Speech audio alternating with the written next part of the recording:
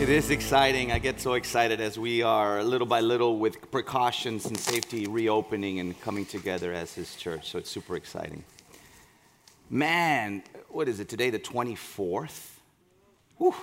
This year, like most years, have been flying by. We're almost done with the first month of 2021. That's incredible. Let me ask you, if you did a New Year's resolution, where are you at? A month into that resolution. You know, the facts are that 97% of people that start a resolution in the new year don't finish that month. I don't know where you're at. And you know, it's also proven fact that every year the resolutions are the same.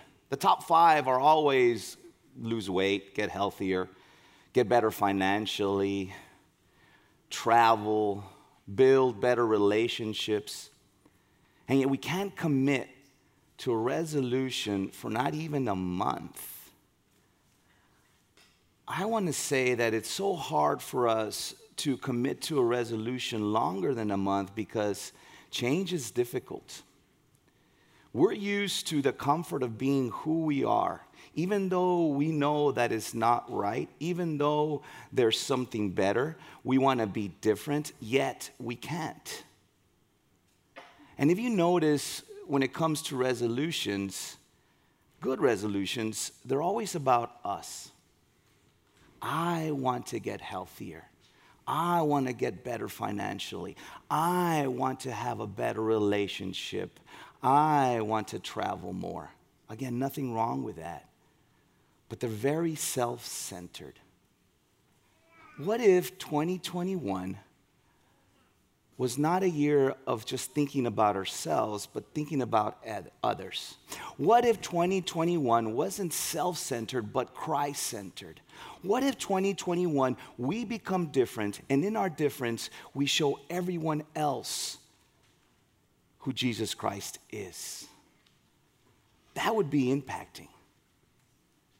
So what we're going to do today, as we've been going through our series, we're going to see how, through God's Word, shows us in a very practical manner how to be different. And more importantly, by us being different, how we can make a difference. So we're in our series called We Are Grace. We've been covering our vision here at Grace Bible Church. And I just want to recap again our mission, what we're all about, and then go over our vision. And here's our mission. And it's to lead our city into a life-changing relationship with Jesus Christ and His church. That is our focus. Everything we do here at Grace Bible Church is for that ultimate reason, to bring others to Christ, to evangelize by being different, by inviting others to come to church, to watch on TV. And with that, they experience a life-changing relationship that you and I can't do. It only comes through Jesus Christ. And then, when they come in the body of His church, together, in unity, we grow. That is our mission. How do we accomplish that? It's our mission, and this is what our mission is.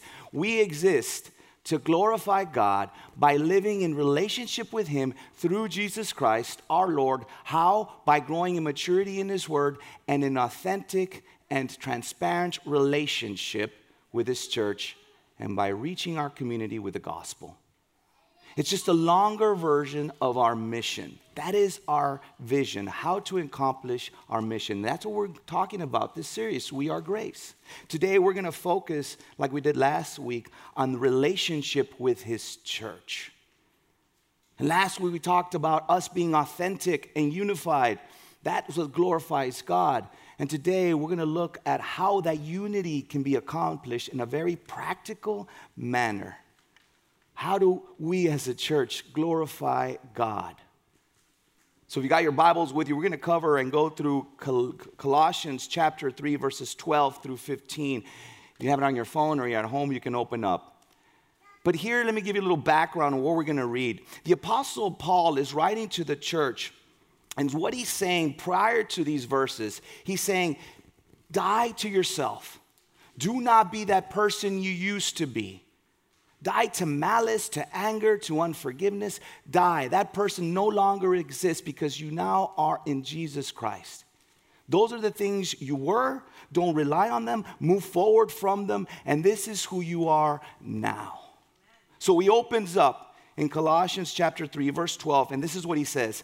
Put on as God's chosen ones, holy and beloved. Man, God's chosen ones. He chose you. He chose me. We're going to be talking about that in the next series. How you and I, or anyone who's a believer in Christ, had nothing to do with us coming to Christ. It was him choosing you and me, even before the foundations. We were chosen, we were loved, we were holy, we were set apart. See, we all want to change in our lives. That's why we have resolutions. We want to better ourselves. If we truly believe in our hearts that we are chosen, holy, and beloved, then that's a transformation in itself. And he uses this word, put on, and he's going to use this analogy of putting on some clothes. And this intention of putting on, it's intentional. It's a choice. You had a choice to put on clothes this morning, and I'm glad you did. Trust me. I don't know how you're watching at home, but at least you chose to put on clothes. And that's what Paul is saying. Choose to put on a new wardrobe that's been given by God. You're holy, you're chosen, you're beloved. And so what does that look like? You cannot put on new clothes when you're wearing old clothes.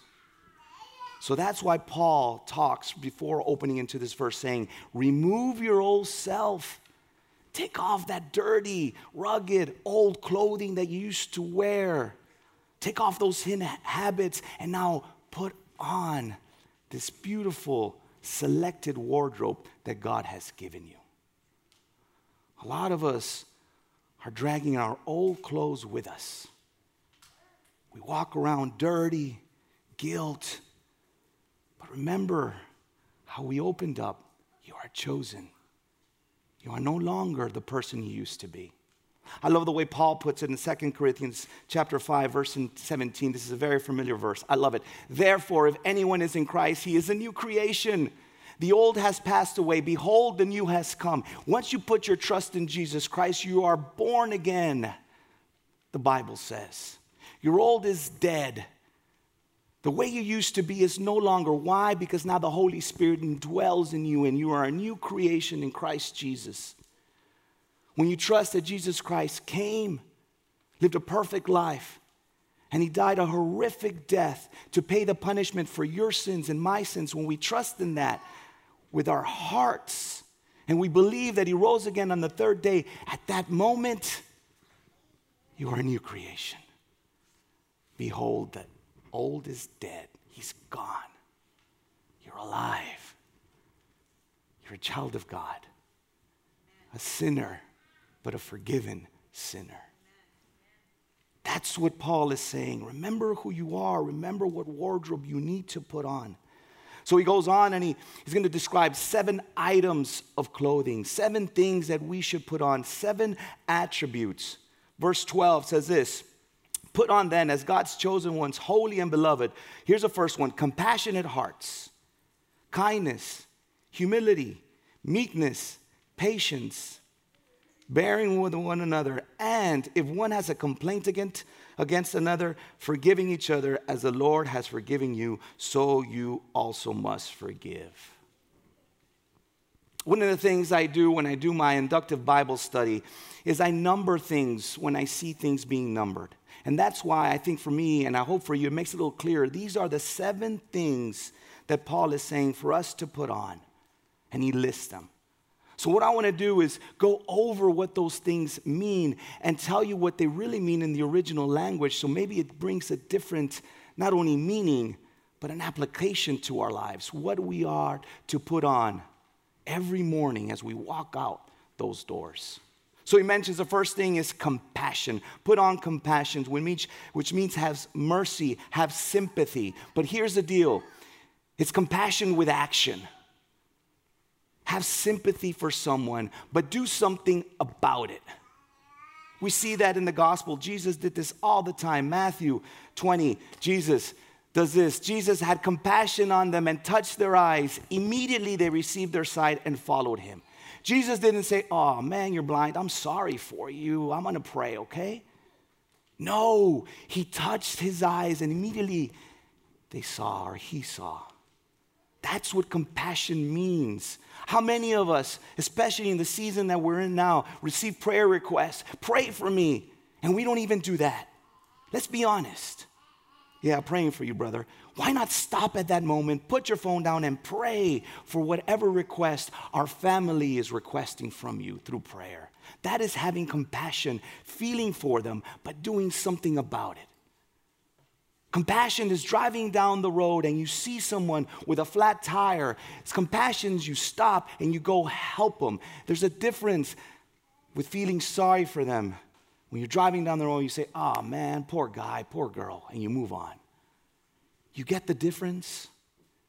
And Paul is saying, put that on, be compassionate. Don't only just say in your head, I feel sorry for them. Do something about it. There's action behind the feeling. He mentions, put on kindness. It means to provide something beneficial to someone. Again, there's action because we're putting him on. There's action behind these attributes. Do something beneficial to someone. Do something kind for someone. Paul says this in Acts chapter 20, verses 34 through 35. You yourselves know that these hands ministered to my necessities. Paul, as you read in the Bible, he had a lot of struggles, and his church came alongside and helped them, showed them kindness. And to those who were with me, in all things I have shown you that by working hard in this way, we must help the weak. It takes a family, it takes a church, not just an individual. And remember the words of the Lord Jesus, how he himself said, it is more blessed to give than to receive. Yeah, we hear those words, right? It is more blessed to give than to receive. But how many of us, we talked about authenticity last week, are actually doing it? We are the richest nation in the world, but yet we are the greediest. We have a nation, quote unquote, that has everything, but yet we are the unhappiest. We are the most blessed, but we are so unthankful. Being kind means you do something about it. You give to others what you have. Not your leftovers, but what you have. I'm not going to talk about tithing. Some of you are starting to say, uh-oh, he's going there. I'm not. Even though biblically we're called to do that. All I'm asking, because God is asking you and me, is to be generous. Just be generous. Pick a ministry. There's so many all over Laredo, all over this world that you can be generous. In this season of so many people suffering, can't you just be kind and help? It's an action. I love one of my favorite shows that my wife and I watch. It's called Undercover Boss. I don't know if you guys are familiar with it. These CEOs of companies, large and small, are very successful, and they go undercover and they live a day or a week with their employees, and they get to know them and they understand their suffering. And they realize, man, how much the owner, the CEO has. And at the end of the show, they bring them together, and the owner reveals himself, and he blesses them with kindness. He pays for their mortgage. He pays for a child's education. He gives them something. Man, and I'm tearing like a baby. I'm a big crybaby to begin with, but man, it just touches me. Doesn't it touch you when you see an act of kindness? Let's be that act of kindness. Because people are watching. And being compassionate, being kind, not out of obligation, but out of love for the one who was the most compassionate and kind. When we do that, serve him, we glorify God. So he says, put on humility. Then he goes on and says, oh, I need to mention this verse. I completely forgot about it. Talk about being humble. Put on humility. This is what it is. Philippians chapter 2 on humility. Paul says, do nothing from selfish ambition or conceit, but in humility, count others more significant than yourselves. Let each of you look not only to his own interests, but also to the interests of others. Humility. Is this a tough one? This is the one, and I'll be honest, that I struggle with. I think all of us do. What is the opposite of being humble? It's pride. And we are such a prideful people. All through God's word, he says that God opposes the proud, but gives grace to the humble. It's us being humble, putting others' needs before ours. We read in Matthew 18, the apostles come to Jesus and say, Jesus, who's going to be the greatest in the kingdom? I want to be there, me, right? Like we want to be number one, numero uno, me. And what does Jesus say? He stops and he points at the children. Now back then, the children were the least of the least in the totem pole of success. And he says, unless you humble yourselves like these little ones, you will not inherit the kingdom of God. Unless you humble yourself before him, you will not inherit the kingdom of God. We need to humble ourselves. But we struggle with pride, and that is the root, I believe, of all sin. That's why sin has an I in it. I, me, proud, me. I want to get to the top, and there's nothing wrong with that. Hear me. There's nothing wrong with being successful. There's something wrong when you push others down, when you don't count others before yourself. That's not being humble. That's being prideful. I'm going to share something with you. Please don't take this in the wrong way. I don't like being called senior pastor. I don't. This title, for me, come on. Yet I know others. I'm the senior pastor. I'm the reverend. I'm the bishop. All these things puff me up. Pride. When I go serve in our community, because I come alongside our family, people are surprised. When we gather for prayer at the end, one of the guys that we're serving will say, will you tell your senior pastor thank you? And then they point at me, and the guy's like, what? You're the senior pastor? Besides of how crazy and dumb I act, right? They're surprised that a senior pastor can step out of his pedestal and come and serve the community. I am a person just like you. We're all so messed up. None of us are worthy of being chosen. This title is just a title. Jesus Christ is the head of this church, and all of us are serving him in a humbly manner. But we have that mentality of me being first, just like the apostles back then. I used to be a business owner and travel all the time to Mexico. Talk about being prideful. We used to go and have the appointments with a manager, and they'd always have all these titles before their name. El ingeniero, licenciado, arquitecto, presidente. Whoa! We come out with a business card this big. Because we're so dependent on who we are. We're so prideful. Look at me. You know, I love the way David Jeremiah puts it. He talks about an organizational chart, and you guys are familiar with him. Will you put that up on the slide? It's an organizational chart. And here it is. You guys are familiar. You got the top, right? And then you got the hierarchy of it comes down. At the bottom is where you have most of the employees. If you're a warehouse owner and we're in distribution, those will be your forklift drivers, the majority of them, right? And as you go up the scale, the ladder, there's only one CEO.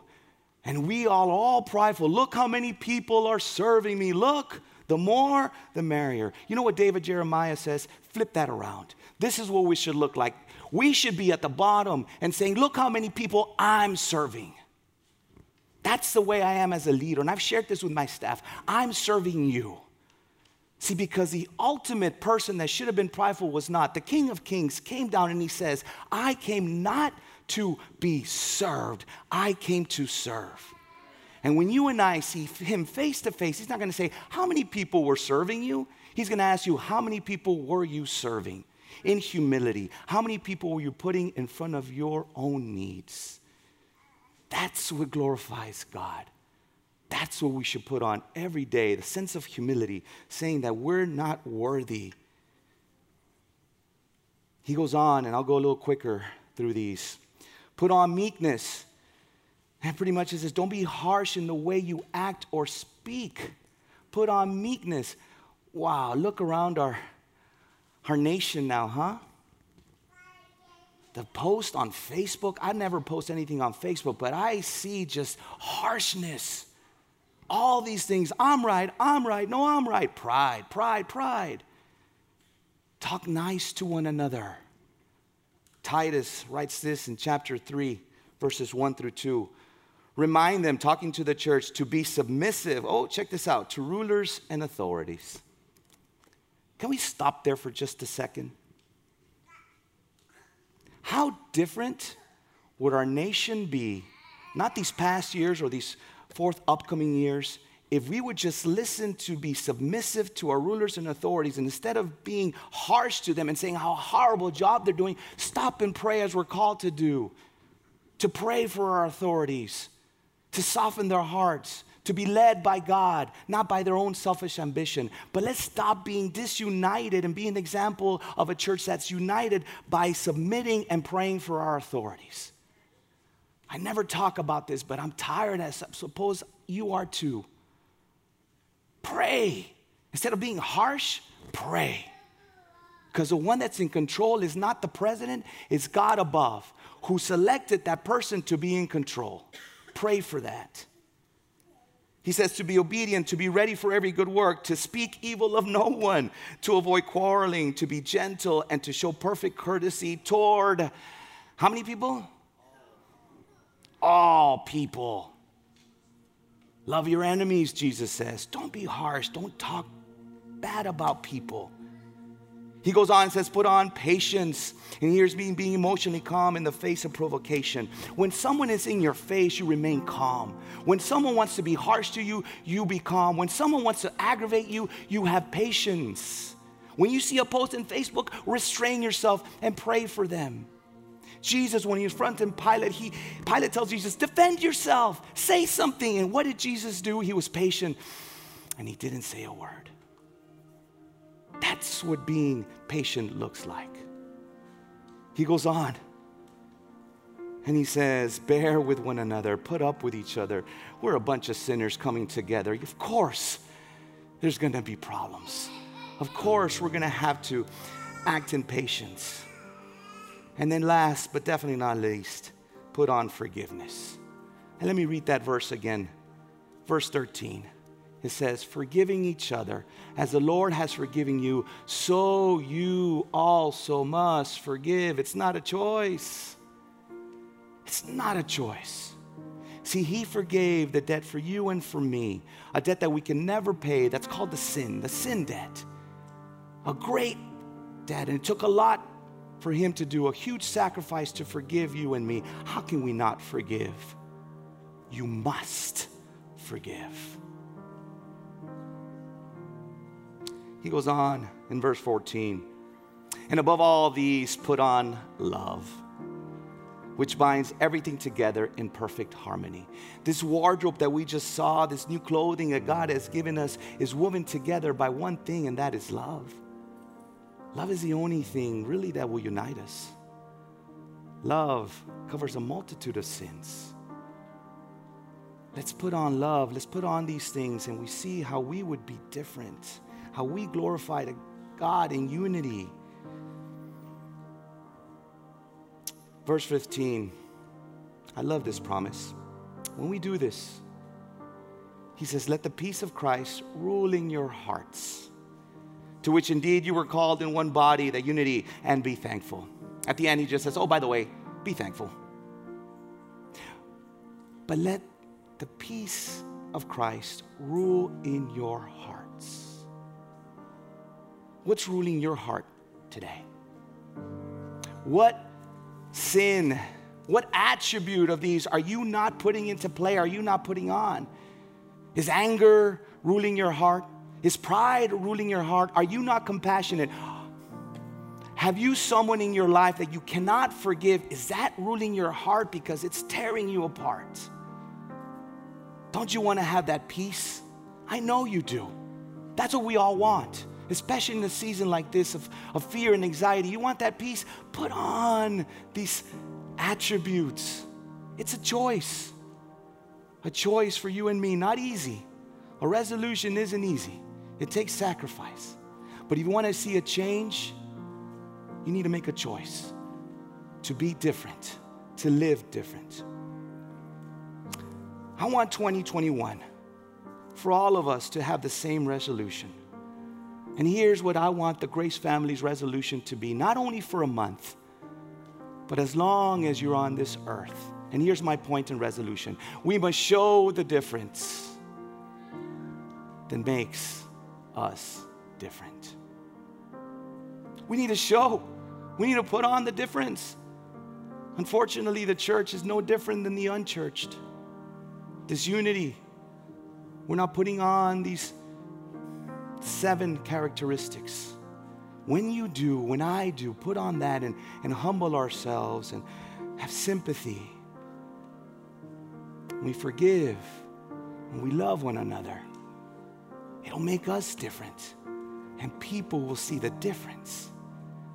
And when we do that, we glorify God. Church, pick one. Whatever's ruling your heart this moment, today, this season, pick one. What is it? And ask God to start changing that in you, step by step. Let's make a difference. Let's be a family that truly glorifies God. And this is what it's going to take. It's being less of you and more of Him. But if that's what it is, so be it.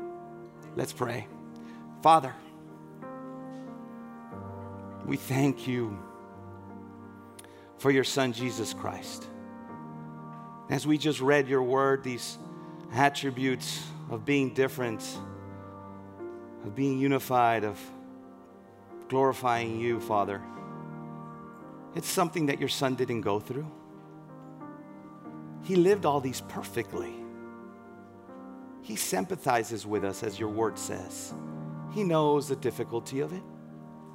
But ultimately, he surrendered himself completely to glorify you.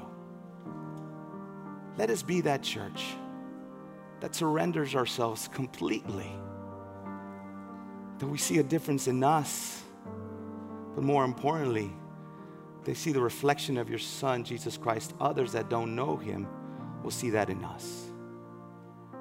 Grace Bible Church is your church, and we only humbly serve you. We pray all these things in your Son's name. Amen. I love you guys. Have a great week.